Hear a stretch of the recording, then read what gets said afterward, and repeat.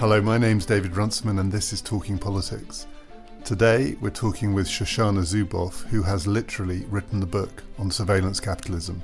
She's the person who named it, she explains it, and she's here to bury it. Talking Politics is brought to you in partnership with the London Review of Books.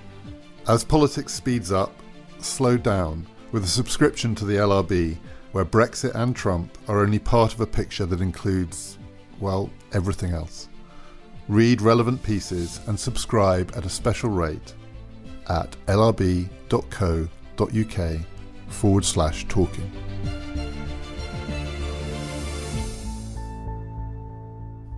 We recorded this conversation last week and we were joined by John Norton, who has talked about surveillance capitalism on this podcast in the past when we've been trying to make sense of Facebook and Google. That's what this is about. Shoshana Zuboff's book has been 7 years in the making, so she saw this a long time before anyone else. She told us that she's not only delighted the book is out, but that she's out of her pajamas, back in the world, able to talk about it. It's a big book, but it's also really urgent. Like our conversation about climate with John Lanchester last week, this really matters now.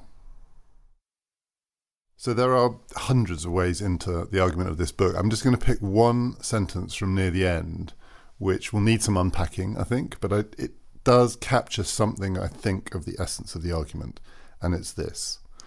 Surveillance capitalists know too much to qualify for freedom. And at the heart of your book, there is an argument about the relationship between knowledge and freedom and capitalism. So let's unpack it. First of all, what do they know? And second, why does that knowledge mean they don't qualify for the freedoms of capitalism? That is the quintessential sentence. Surveillance capitalists know too much to qualify for freedom.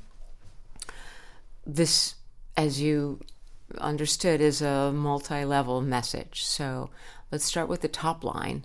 The top line is that the entire neoliberal argument is that markets must be free, and they must be free because markets are so complex, they are ineffable. This goes, of course, all the way back to Smith, whom Friedrich Hayek, the great philosopher of neoliberalism, leaned on Smith for this whole construction. And the idea was that, markets are complex and it's people buried in their locales and we can never know everything, and therefore each actor has to have maximum freedom in order to make the market work effectively. Well, we fast forward to the age of surveillance capitalism, which was kicked off in the early 2000s, specifically 2001. And what we see is that this new capitalism also marches under the banner of neoliberalism. It says the state must not regulate us. If the state regulates us, it will kill innovation. It will kill freedom. It will kill the free enterprise. It will kill the spirit of the entrepreneur. But in fact, these same neoliberal arguments are actually the opposite of what Hayek and before him Smith intended. Because these surveillance capitalists make it their business, and I mean that quite literally. It is their source of revenue to know everything.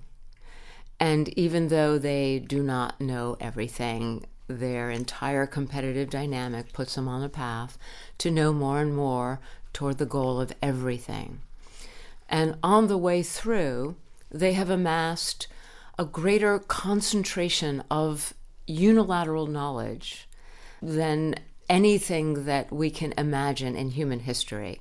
This is an immense asymmetry of knowledge that these private institutions under the ownership of surveillance capital are entirely in control of. And at the heart of that is knowledge of behavior. And the Hayekian argument about the market was, in a sense, you don't know how members of the market are going to behave. You don't know how prices are going to come out because you can't be sure who will pay what for what. Hayek believed the market was a mystery. Yeah, so in a sense, no one knew anything, and that's why everyone had to be free. Everyone had to be free. And everyone was operating in their little community, in their little village or marketplace or locale. And so both geographically, the sort of physical structure of life, as well as theoretically, we can't know all the things that other actors are going to do, made the marketplace a place of inherent ignorance. And we are only talking a generation or two ago, in case it sounds like this is some ancient time. We're talking the 1970s, as it were. Yeah, we're talking 5 minutes ago, really. So they know, and they were talking about the big tech companies, Google, Facebook, and others. They know things about our behavior that Hayek would say only the market can know, and therefore nobody knows. But do they know our behavior, or have they constructed a market that gets us to behave in the ways that allow them to know it, if you see what I mean? Is it the knowledge of our behavior that's driving this, or is it the fact that they are shaping our behavior so that it's knowable? All right. The first point is that they know so much about our behavior, but also about the larger dynamics of the markets in which they operate. And nevertheless, and illegitimately, they demand complete freedom for their actions. So that's the first lie of this sentence, that they no longer can claim the right to the freedom that the neoliberalists claim because they no longer operate in ignorance. That's number one. Number two is that they both know behavior, and in the competition to create the most precise predictions of human behavior, to sell to business customers who, in these new marketplaces that are trading exclusively in futures of human behavior, they not only know our behavior, but the competitive dynamic that arises in this marketplace taught them that the most predictive sources of behavioral data are those that come from actually intervening in our behavior and shaping it. And this is what you're getting to. So they both know our behavior in immense detail from various unilateral, illegitimate monitoring operations. And they now know even more about how to predict our behavior because they have learned to do what data scientists call actuate. Data scientists talk about the shift from knowing to actuating. And now they are learning how to actuate our behavior, tuning with subliminal cues, herding with various kinds of signals, commands, rewards, and punishments, driving our behavior in specific directions that satisfy the commercial outcomes which they and their business customers seek.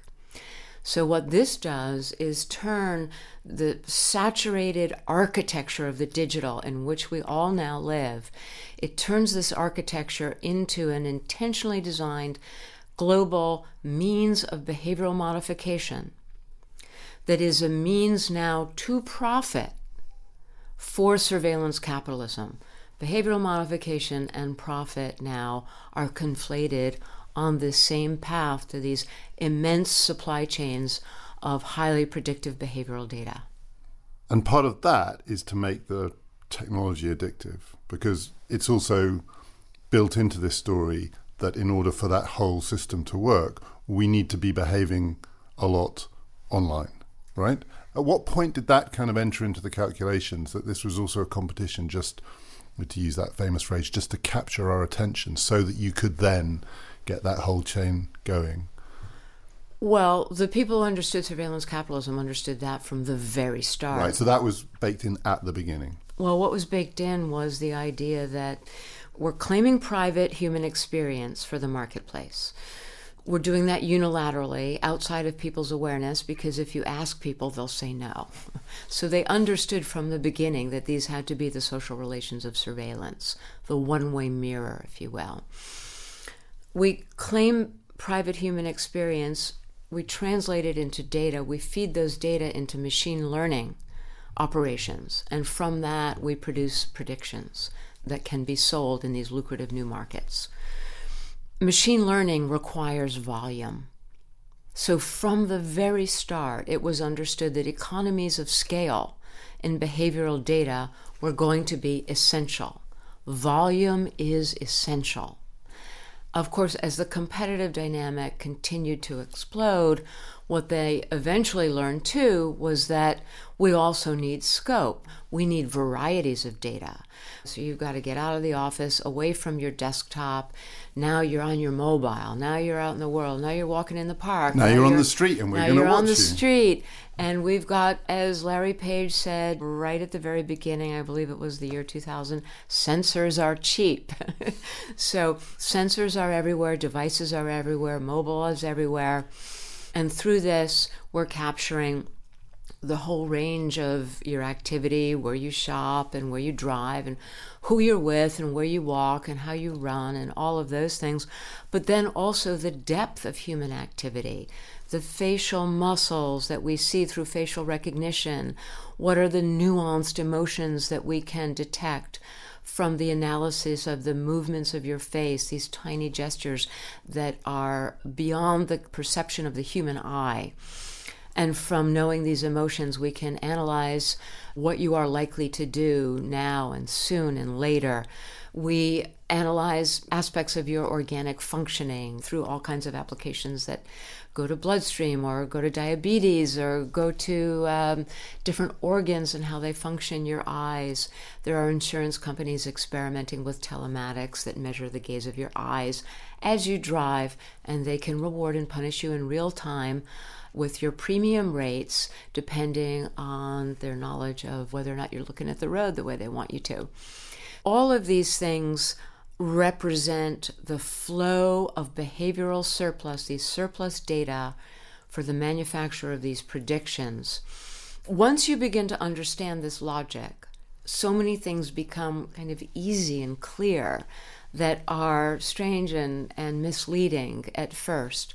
Everything that you read about in the news, whether it's Facebook's VPN, where they're paying kids $20 to have free access to their phones, every product with the word smart in front of it, every service with the word personalized in front of it. We wonder, why does Google do photos and search and have phones and offer social and all these other kinds of services? Why does Facebook have Portal as well as being a social medium and so on? All of these things are simply supply chain interfaces. None of these companies care what you do. They don't care how you do it. They don't care if you're happy or if you're sad, if you're rich or you're poor. They only care that you behave in a way that is adjacent to a supply chain interface that can be captured, translated into data, and tossed into these vast supply chains, these complex looping supply chains on their way to machine learning. Part of the problem, I think, with communicating this argument to people for whom it is new is that it's not actually about technology. That's one of the key things I thought of in the book, because most of the discussion we have about this stuff, I think, is about the capabilities of the technology for monitoring people. And of course, those capabilities are real and they exist. But your argument is that, in a sense, this is not about technology at all. This is about the way in which a particular logic of accumulation, which you call surveillance capitalism, essentially commandeers this technology for this particular purpose. And the corollary of that, of course, is that the technology doesn't have to be used that way. This is the way it happened. And this is what has got us to where we are now. So people who think this is about controlling the technology, it's not quite right, is it? The surveillance capitalists have succeeded in part because of an ideology of inevitablism. And they've tried to get us to believe that all these things that they're doing, whenever we do find out about them, whenever the veil is torn back a little bit and we get wind of these backstage operations, they want us to think that this is really how the digital technology works. And there's really nothing that they can do about it or that we can do about it. Our listeners, I'm sure, have heard the phrase winner take all. Well, folks, that's just what networks do. It's blame the networks. There was a famous interview with Eric Schmidt on TV back in 2009 when he was the CEO of Google. This was just shortly after there was an expose that the intelligence agencies were dipping into Google search data to find out stuff that they wanted to know about us. And so he went on TV to defend Google. And the famous thing that was recalled from that interchange on the television was he said, folks, if you're doing something that you have to hide, then maybe you shouldn't be doing it. He went on to say, yes, it's true, this information is there, the intelligence agencies will look at it. This is because, quote, search engines do retain. Search engines do retain, as if the retention of information is a function of technology that somehow we cannot escape. Autonomous technology with a life of its own, and all we can do is go along the best we can. In a book that's full of memorable phrases, the one that stood out for me at the end, when you talk about technological inevitabilism, you call it a snuff dream of the human spirit. You know, this is life and death, right? For what makes us who we are. This is life and death, because when we talk about actuating human behavior, intervening in the state of play, changing, shifting, modifying, shaping, tuning our behavior, we're talking about a primary intervention in the very fabric of human autonomy. For the sake of what? Someone else's commercial gain. We're talking about, what does free will really mean when you get right down to it? Free will means that we can imagine a future. It can be an hour from now or a decade from now, and we can activate our will through our action to take the small steps that allow us to cross inch by inch, moment by moment, from the present to that imagined future that only we can see. That's the essence of autonomy. That's the essence of human free will. And this is what, for the sake purely of surveillance revenues, is one of the things that is under threat. And of course, we can talk about institutional issues too that are relative to democracy, but at the very personal level, this is an affront to democracy, because the very prospect of a democratic society is impossible to imagine without the idea that we as individuals, as citizens, have the capacity to choose our actions and to fulfill our vision of a future. One of the things that I've hoped to do, I've spent 7 years working on this book, and every single moment of every single day, I did it for one reason. And that was a belief that until we can clearly name what's going on, grasp it, understand it for what it is, these hidden backstage operations designed to keep us ignorant, once we can name it, we can begin to feel the sense of intolerability.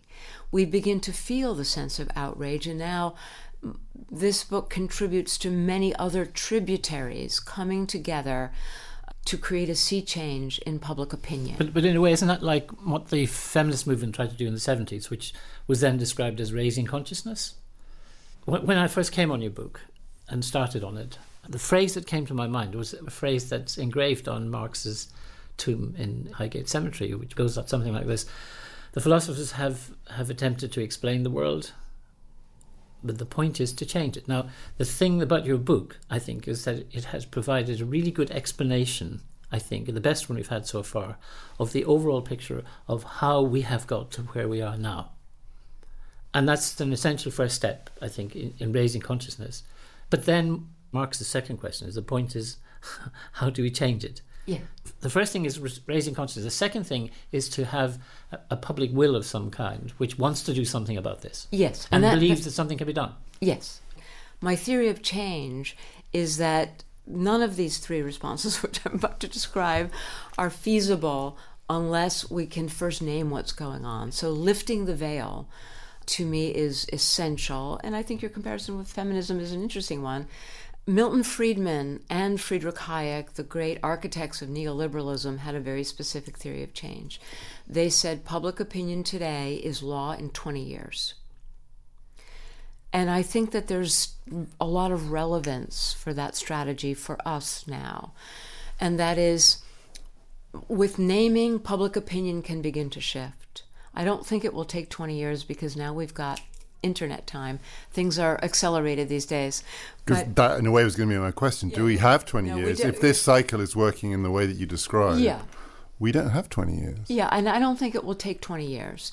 But what we have now is the possibility of the kind of sea change in public opinion that will get the attention of our electorate, our legislatures, our public officials, that they will begin to understand that we will no longer tolerate this situation, that democracy can no longer indulge these companies for the sake of the intelligence agencies who quite like to be able to have these facilities over in Silicon Valley or wherever that they can dip into as they needed because these things are outside the Constitution, outside the law of the land, that we will no longer tolerate a free ride for surveillance capitalism, that these are fundamentally illegitimate operations. The taking of private human experience is illegitimate and must be interrupted. The idea that we live in a time where the dominant form of capitalism is one that trades in human futures, and for the sake of the robustness of those marketplaces, they would dare to intervene in our freedom, in our autonomy, that they would dare to disfigure our democratic society in a 21st century, which is a knowledge economy, an information civilization, a time when what we have the opportunity to learn and how we can put to use in the world what we're able to learn is paramount. That is the key determination of social order now in the 21st century. And because democracy has slept, these companies have been able to put themselves at the very pinnacle of society, knowing so much about us while we know so little about them, knowing everything about us for others' purposes but not for ours. So these are asymmetries of knowledge and therefore, of course, power that are intolerable to a democracy. We have this opportunity now, I believe, to start exerting that pressure. So that's number one.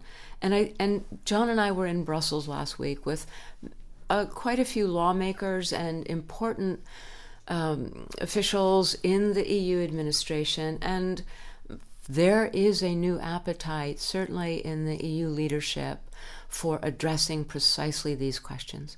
This is one form of solution. Mustering the resources of our democratic institutions is essential. A second piece that we should not ignore is that there is room for world historic competitive solutions. Because what we're talking about with surveillance capitalism is a situation where in every single piece of research and survey work, where people are informed about these practices, they don't want anything to do with them.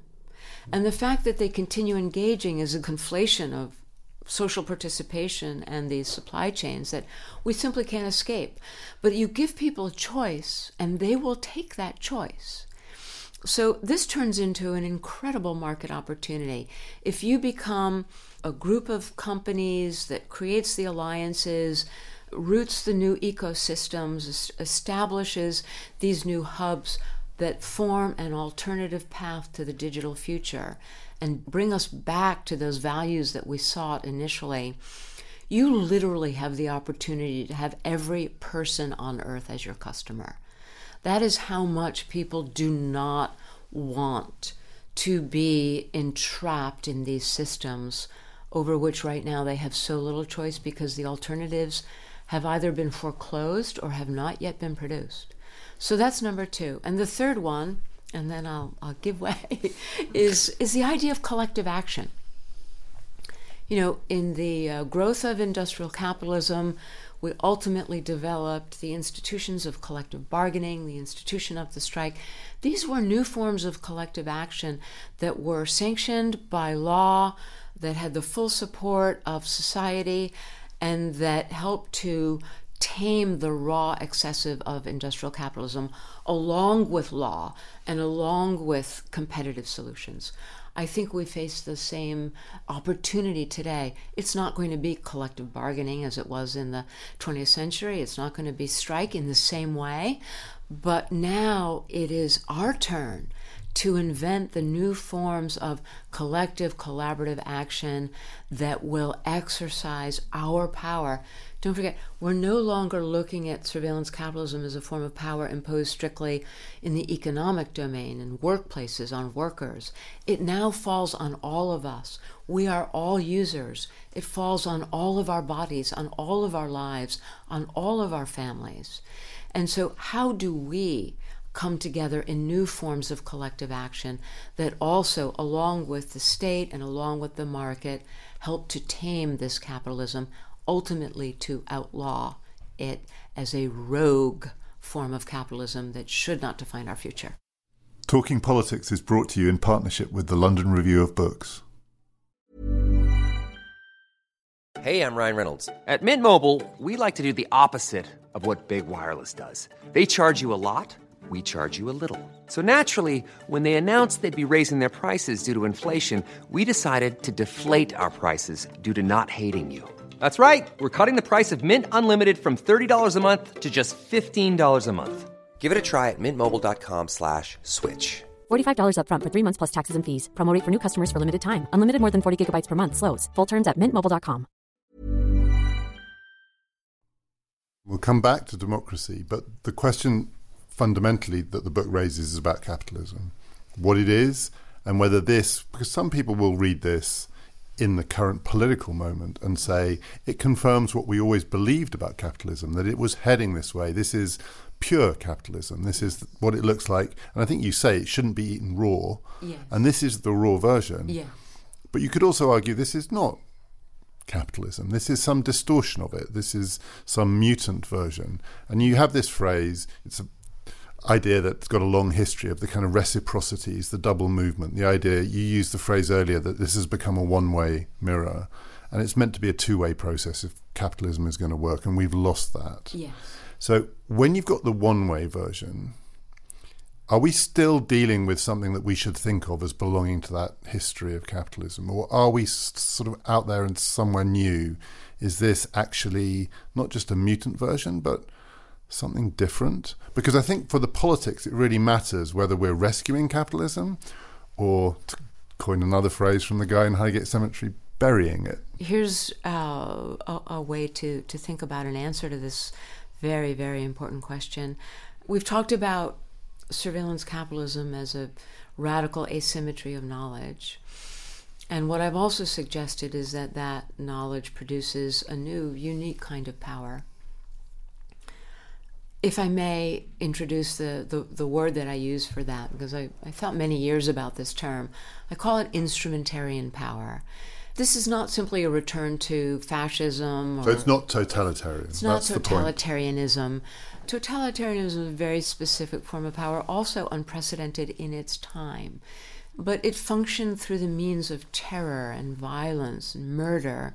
It wanted you from the inside out to confess and conform and all of those horrors. Instrumentarian power works differently. It works through the instrumentation of the digital milieu, although it is not the same as the digital milieu.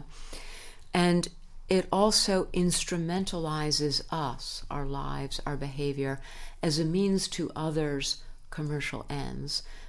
This is why I call it instrumentarian power. One asks the question, we've talked about the means of behavioral modification, that it can intervene in our lives and shape our behavior. What is the power that allows some entity to do that? We've never had such a power rampant in the world, using this global architecture to work its will.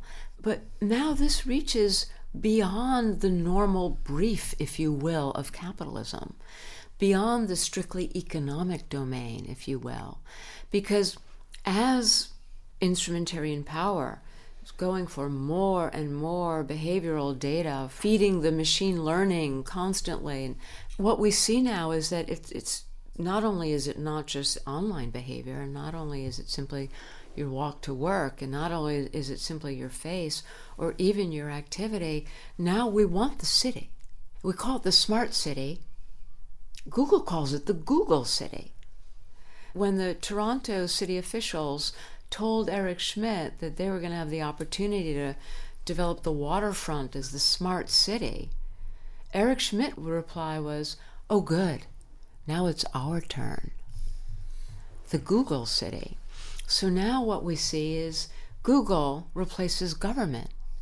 Computation replaces politics. No one's asking the citizens what they want. This is the citizen city. This is the people of Toronto City. This is not the Google City. And there are people in Toronto right now fighting this fight, saying these things, and their public officials are not listening to them because somehow they are living in a fantasy world where they equate Google with progress. The Google City, computation instead of politics, we know what this is. We've seen it before in human history. It's a return to absolutism. But is it the logic of capitalism? So is that the bastardization of capitalism, or is that where capitalism, in some sense, was heading when the politics gets completely thinned out and stripped away?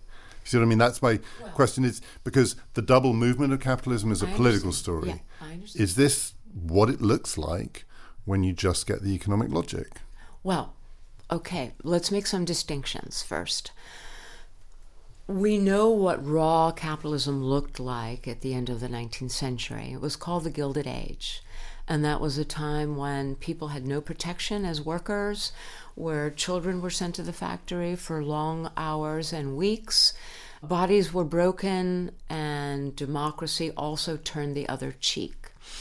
And it took our societies a few decades, but ultimately we ended the Gilded Age. And we ended the Gilded Age with law and regulation and what has come to be known as the double movement, the idea that capitalism will always run to excess, always produce a violence, always destroy the things that it wants to buy and sell, unless it is tamed by the state, tamed by specifically a democratic state, and tethered to the principles of democracy and the interests of its people. Now we're in the digital age, if you will. We're in the 21st century. The fight is no longer about a raw industrial capitalism. It's about a raw information capitalism. Some would call it a raw data capitalism. So it's a different kind of capitalism, but it too has been allowed to run to excess under the banner of so-called, God save us, self-regulation. The same idea. The Gilded Age capitalists, the great millionaires of that age, the Morgans and so forth, they used to say, capitalism doesn't require any law. We have enough law. We have the law of supply and demand, and we have the law of survival of the fittest. We don't need any more law. Well, our surveillance capitalists say pretty much the same thing. We don't need any law. We've got the law of network effects, and we've got, Moore's law, which we always do more, cheaper, faster. And so we've got the law of inevitabilism. That's what they're saying. The law of inevitability. We don't need any more laws. So when we allow, in the age of the digital, we allow capitalism to have its will, without any impediment from the polis, from democracy, from any direction, and to annihilate all competition because it has found the fast track to monetization that no one else can compete with as long as it's lawful. Well, then what we're seeing is the raw excesses of capitalism in the digital age, which is surveillance capitalism. So I want to say two things that are broadly pessimistic in the context of this story, though I completely take the point that you're making, which is the things that you describe are the things we will have to do. So there's no point sort of denying that. But two things that give me pause as to whether we will be able to do them. The Gilded Age story also ends with the First World War. I mean, you talk about Piketty in your book, the possibility of taming the inherent tendency of capitalism towards inequality. But anyone who reads Piketty's book knows that he struggles with the fact that you strip out the two world wars and it's not clear that you can tame it. That's the first. The second is the point that you make, which is this story started with democracy on its knees anyway, in a way. I mean, democracy has been in trouble for a while. Facebook didn't cause the problems of the advanced democracies. So it came in at a moment of weakness. And now we've got this accelerated process where Facebook may well be weakening it further. Yes. Might this not be different? So different both because, with luck, we won't have a third world war and that won't be a way out of this one, to empower the state again. but also because democracy was weak to start with? Well, it certainly is easy to feel bleak about things from the vantage point of this moment, because in societies such as the UK and in the US, where we thought no matter what happens anywhere in the world, democracy will remain strong in these countries. And we see with the elections in 2016, which perhaps were materially disfigured by these very forces that we're speaking of, we've all been surprised at how quickly we see some things unraveling that we thought were inviolate. On the other hand, in both of our societies, I would say that democratic institutions are holding, and that whether we look at Congress, the electorate, and the electoral process, certainly what we've seen in the midterms in 2018 in the US, and also what we see in the judiciary, that our democratic institutions, I believe, are holding, and that we've all become fearful and in a way reminded of how fragile freedom and democracy really are. It was Thomas Paine who reminded us that these are things that every generation has to fight for. And I think we've been able to take them for granted for a while, certainly since the 1940s.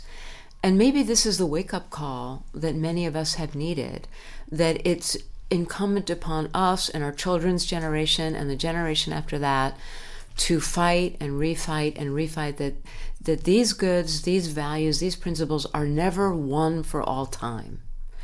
And I believe when you see the pushback and the backlash from our electorates and the surging now toward the democratic values that we see under violation right now, under threat, that the majority of people, I would wager to say, in our societies are ready to stake their claim, are ready to fight for these values. There is a relationship between taming capitalism and, as it were, ensuring the continuation of democracy. I mean, if you go back to industrial capitalism, for example, and that famous conversation that one of the bosses of the car manufacturers in the United States had with the union boss, which was when the executive was saying, well, we're going to replace a lot of these people with robots. And the union leader said to him, and who's going to buy your cars? There was a kind of a deal that was part of the rescuing of democracy and the taming of industrial capitalism, which was that it produced things that people could value, including, for example, stable employment in unionized plants and all that kind of stuff. So you could read, say, that the history of post-war United States in the 50s as being an example of how that system kind of worked. Now, you want to think about what might be the deal with surveillance capitalism that would do the same thing. What, apart from free services, can it offer to people, first of all? And more importantly, what about the fact that the inexorable drive, I think, of the technology is towards the elimination of work? What I can't see is what the deal might be next time, given this technology. A couple of things. First of all, I said a moment ago that I believe that surveillance capitalism is a rogue capitalism. So one direction is, can we actually muster the resources in our democracy to tame this thing, to tether it back into some kind of productive relation with a democratic society? And I've said I think the answer there can be yes, and yes, it is work. But I think that it is well within our capabilities and already within our sights. Now we look on the capitalist side of the equation. What is there in surveillance capitalism that we grab onto, so to speak? What John is referring to is that historically, capitalism has existed with natural reciprocities with its societies. It has counted on society for sources of customers. It has counted on societies for sources of employees. That is no longer the case when we talk about surveillance capitalism, which is one reason why I say, even though it mirrors the traditions of capitalism as far as, the commodification of experience and so forth, that there are other ways in which it veers from the path of traditional capitalism because it breaks with these reciprocities. it no longer needs us as customers. We are not its customers. We are its free raw material. We are simply to be scraped for the behavioral data that becomes products for its true customers. Nor do they really need us as employees. The people that they really need as employees are the data scientists. And we know that students aren't getting educated in computer science at university because all the data scientists are going to work for the tech sector. Governments are being stripped of their data scientists because they can't compete with the salaries that the surveillance capitalists can offer. So in this sense, surveillance capitalism has cut loose from society. And this is why I call it a rogue capitalism, and why I say that when we talk about mustering law and new regulatory institutions, we're talking about interrupting and outlawing. And the specifics of this mean, is it okay to essentially steal, because they're taking without asking, private experience, to turn it into data to sell as predictions? Are predictions of human behavior legitimate products that should be sold in the marketplace? And should we have markets that trade exclusively in futures of human behavior in just the same way that we trade in spot markets and energy prices or, pork belly futures? My answer is no, because in order to have a robust marketplace in behavioral futures, as we already have seen, autonomy must go. Privacy must fall. Democracy is fundamentally an enemy. Therefore, I think that these markets are inherently illegitimate. Part of my understanding of the solution here, John, is that were we to reclaim the digital for a robust information capitalism that brings back the promise of empowerment, that brings back the promise of democratization, that reconnects to society and what people actually need and want. I think the idea that there is an end of work is just the silliest idea I've ever heard. We have so much work to do. Look around at our streets, look around at our cities, look around at our people in need, look around at the people on planet Earth who need to be educated, look around at the needs for healthcare, look around at the scientific discoveries we need to make to cure our planet, to sequester carbon in the soil, all the things that we need to do in every domain. We have so much work to do. What we need are people who are empowered and educated, with access to information, who are full, free participants in the division of learning in society, who will join together and do this work for the kind of future that the digital once promised us. So we talk about us, and we've been talking about United States and Britain and some of the challenges that we're facing with our democracies. You hinted at the fact that the EU as a political institution looks like the most robust one in this space, but of course it has other acute political weaknesses. Mm-hmm. It may be, I don't want to overstate it, but the tragedy of this story is that the one institution that seems to be grappling with it may be taken down for other reasons. Yes. But there's China as well. And a lot of people think there's another logic at work here. Yes. And it's a political logic towards, and you said in your book, the irony of the neoliberal story, that it's flipped to a kind of collectivization. Yes.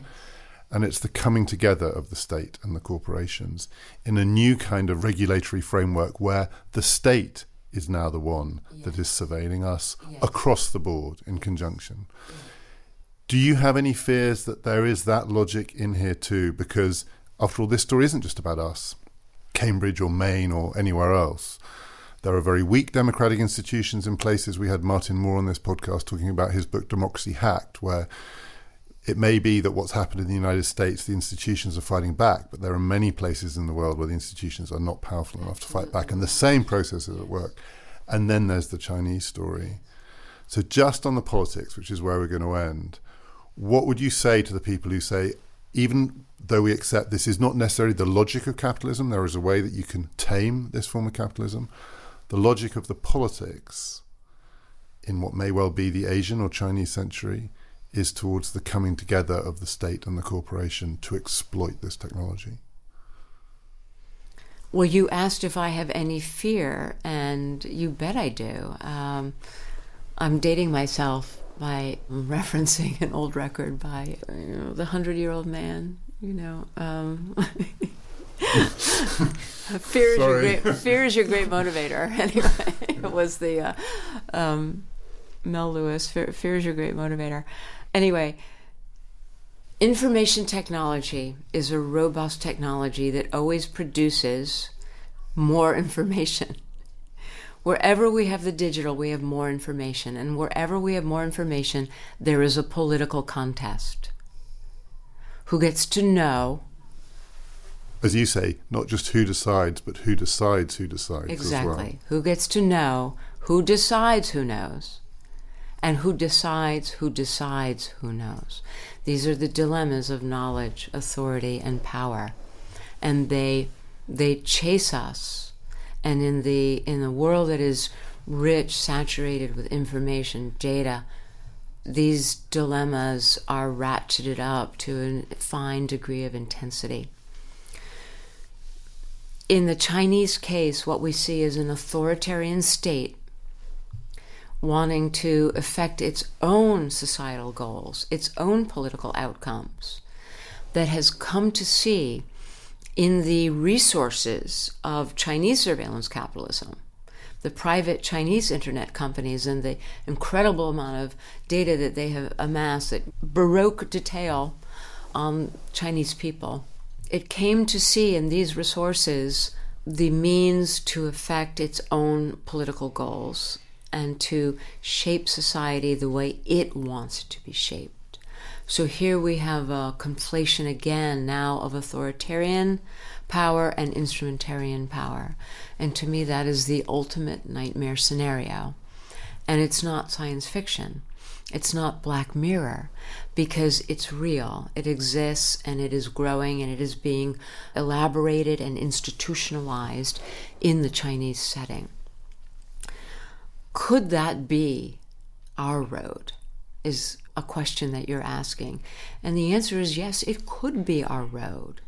Because one can imagine a weakened democracy with a totemic leader, an authoritarian leader who wants to grab power and put him or herself in an absolutist kind of position. Happened in the 20th century, it could happen again. We are never immune to that kind of threat. And now, with these instrumentarian capabilities that we've been talking about, to meld those two, that could indeed be a very bleak future, not only for Europe, for America, for China, for the world. This is a realistic possibility for the future of humanity. And again, I said to you, what are the things that kept me up all night and drove me to write this book for so many years? This is right at the front of the queue, because I have children, they're in their 20s. I want them to live in a world where they experience the hope and freedom as I have done, as you have done, as our generations have done. I am not willing to cede this fight, David, because for me, the Enlightenment is something that happened 5 minutes ago in the arc of human history. The ideas of democracy, of individual sovereignty, of human autonomy, of moral courage and judgment, these ideas are 5 minutes old in the long human story. I'm willing to give everything that I have to fight for them, whatever that takes. And I think many other people are as well. But I'm not a Pollyanna.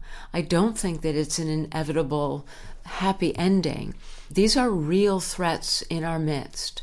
And that is why surveillance capitalism, the instrumentarian power that it produces, the fact that it is intentionally designed to create ignorance in its populations, that it is no longer dependent on people, on society, that democracy is inherently its enemy as it aims to evade law and have its way with us.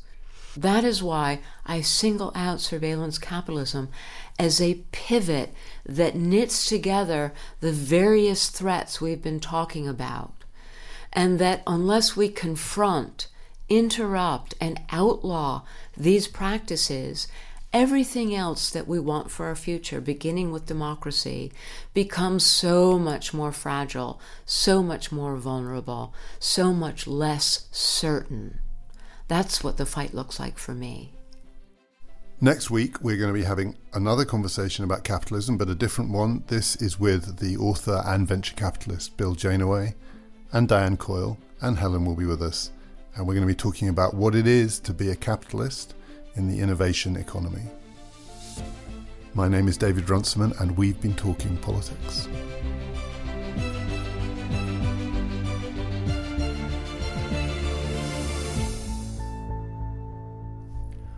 Perfecto. Thank you. Yeah. Woo. Good way to end. I feel like give her a pulpit. Good way Thank to you. ask a question. John missed the high five. You missed the high John five. missed the high five. Can we get a high Oh, five? sorry, I didn't mean to break Not your at flow. all. Oh, not at all. Not at all. We had a really rousing, genuinely, like, to the barricades, my friends, to the barricades, It is to the to barricades, the virtual David. barricades before we have to go to the It real is, ones. That's right.